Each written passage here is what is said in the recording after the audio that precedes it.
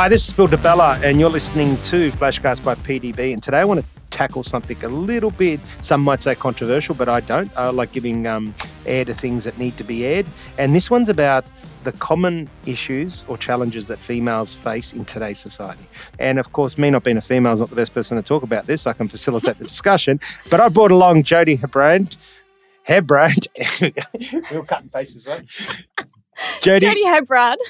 Jody Hebrand has come along to talk to us about this. Jody is a mother. She is a business owner.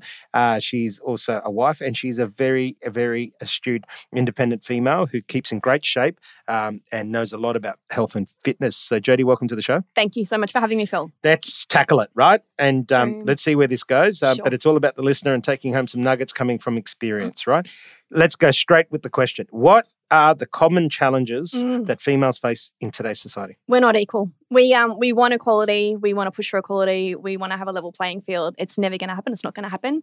The dynamics of being a woman, so there's different levels. There's the physicality of it. I do not have the muscle mass as testosterone levels as a male. So in regards to your health and fitness, one thing that I've always found with clients is that they worry about getting too bulky or too big. It's like, you're not going to, unless you're boosting yourself with testosterone. It doesn't matter how much you train, you won't get too big. That's one challenge I face with my clients. I think in the business world, when I've played, I became unstuck when I became a mum. Before children, you've got all the free time in the world. My husband and I worked together, so we had an equal playing field, and we had our own strengths and weaknesses that we played at. Becoming parents changed that dynamic. I had the boobs, my husband didn't, so I stayed home and breastfed, and I wanted to.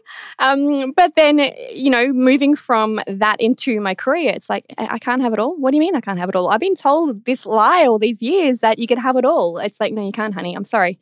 And the man in the relationship finds that really hard because they don't know your journey. They can't live your journey. But then he's going out and doing everything that you were beforehand, but now you've got all these hurdles to overcome. So I think it's a matter of figuring out what motherhood means to you, what you want to take on in motherhood. I realized that I wanted the relationship with my children, not the jobs of motherhood.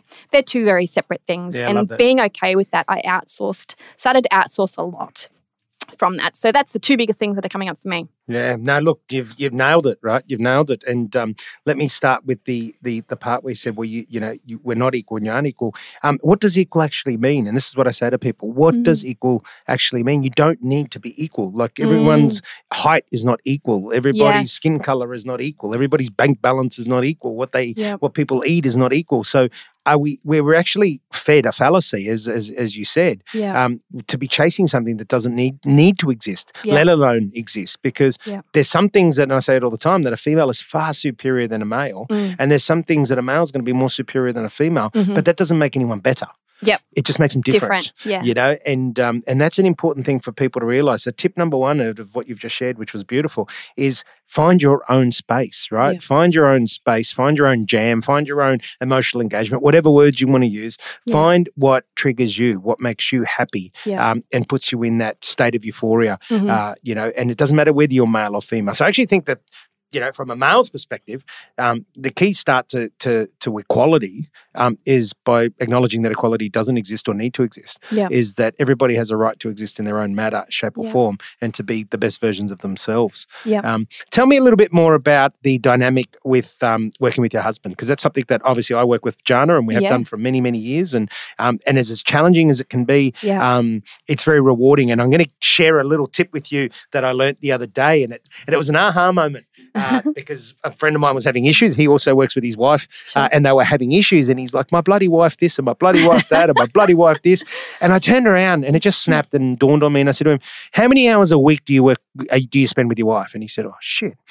Never thought of it like that. Well, let's work it out. So you work about 40, 50 hours. You're at home X amount of hours. Anyway, he goes, over 100 hours a week. I said, out of 100 hours a week, how much time would you spend arguing with your wife? And he goes, probably only about 2 hours a week. I said, well, you're doing pretty darn well, aren't you? And then obviously I internalized it to me. I wouldn't spend an hour a week arguing with my wife, if that. And you start to quantify it. So I suppose the message there is, our brain has 60, 70,000 conversations with itself a day, and that can be dangerous if we're not panning it out. But I love data. Yeah. You're right. I love data. I love pen and paper. So get out of your head, and for me, that whole thing about, working with your partner is about contextualizing and keeping it real. Don't listen to those voices in your head, the 60, 70,000 conversations. Get a pen and paper and pen. Right. I spend 100 hours a week and I only argue with my wife an hour a week. Geez, we're doing quite well. Yeah. Tell me from your perspective. I know I hijacked your question. No, that's okay. But tell me a bit about the dynamic about working with your husband and from your experience. Yeah, sure. We figured out early on that we've got different strengths and weaknesses. So that was important. With any business, you want to have some complementary skill sets. And we have a high level of candor in our relationship, and that transferred over to the business. So sometimes I would come to the end of the day and go, geez, my work colleague today was an absolute dickhead. Like, we'd have these friendly banter, we would offload and then just move on from there to being the couple in the relationship after that. So it's been interesting, but realizing that I never wanted to do what Tony did in the business and he never wanted to do what I wanted to do, and just letting go control. So it's like, right, you do that, you own that, you make the decisions, and you deal with consequences, and separating that really, really strongly. But that was separate to the relationship that we had with, in terms of husband and wife. Yeah. So being able to really just understand the different dynamics and integrate that well. Yeah, I like that, because it's identifying the roles. And again, we come back to that. Doesn't need to be equal. There needs to be equilibrium. And I think that's probably, if anything, I've had a bit of an aha moment there. It's, well, if it's not equal, what is it? Well, it's actually equilibrium, right? Yeah. Is that you're doing the roles that he doesn't want to, and you love that. Yeah. He's doing the stuff that you don't want to do, and he loves that. Yeah. So you're actually finding your own, water's finding its own level. Yes. You're getting this equilibrium. You're getting this flow. And I think, key one for listeners, especially, in the spirit of the topic about women and common, mistakes and challenges that they have, is chase equilibrium. Yeah. Chase that equilibrium of what works for you. Yeah. And especially if you're in a relationship with a partner or you're working with that partner, is you've got to find that equilibrium. Yeah. There was a good one the other day that discussed is that, the husband and wife, the wife doesn't want to, she's gone past the partying stage and doesn't want to go out much, wants to stay home and not drink anymore and not eat out as much and all the rest of it. Yeah. And the husband wants to still keep doing what they were doing, and it's causing some friction. And let's talk about another common mistake that happens for people is people going off into different journeys. Right. And what experience would you lend on that, where, one person's going left and the other person's going right? I think communication, Phil. I've been with Tony since I've 16, so 20 million years. Yeah. But we've all, we've been on a journey side by side. Sometimes he's ahead, sometimes I'm behind, and vice versa. And I think it's a matter of realizing that, they're your partner, to stop and help along when you need it, or to encourage, kick him up the butt. But I think realizing that, you should be complementing each other.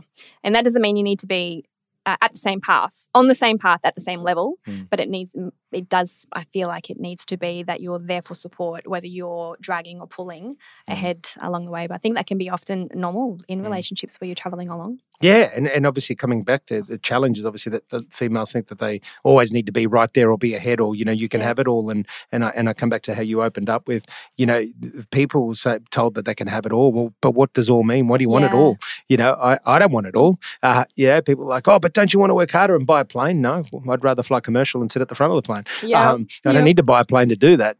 Like, don't you want to buy this massive boat? Well, why just rent it? There's always a way. You're still going to have the same experience. Yep. Right. So one of those challenges I think that everyone faces, not just females, is that we get caught up in this dreamland in our mind. Yes. And our mind starts to play games with us. And that's why I keep saying, come back to pen and paper and a pen and write it out. And what's important for you. And break it down: personal, professional, family. Yeah. So let's wrap it up with the three areas. What is 2022, the rest of 2022, what is one thing you want to achieve personally, professionally, and family? Ooh, okay. Family.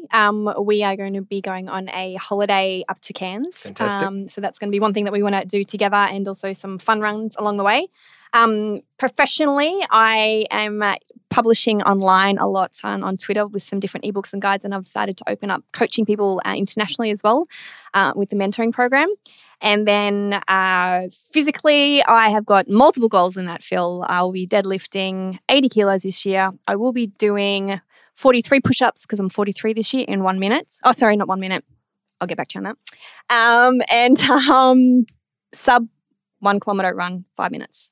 Fantastic. Yeah. Sub 5 minutes, 1 kilometre. Thank you. That's good. Me, it takes 5 days to run 1 kilometre.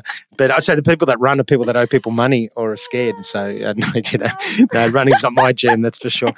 Cool. And the important part there for you, it doesn't matter what it is that everybody has one thing at least that they want to achieve personally, professionally, family.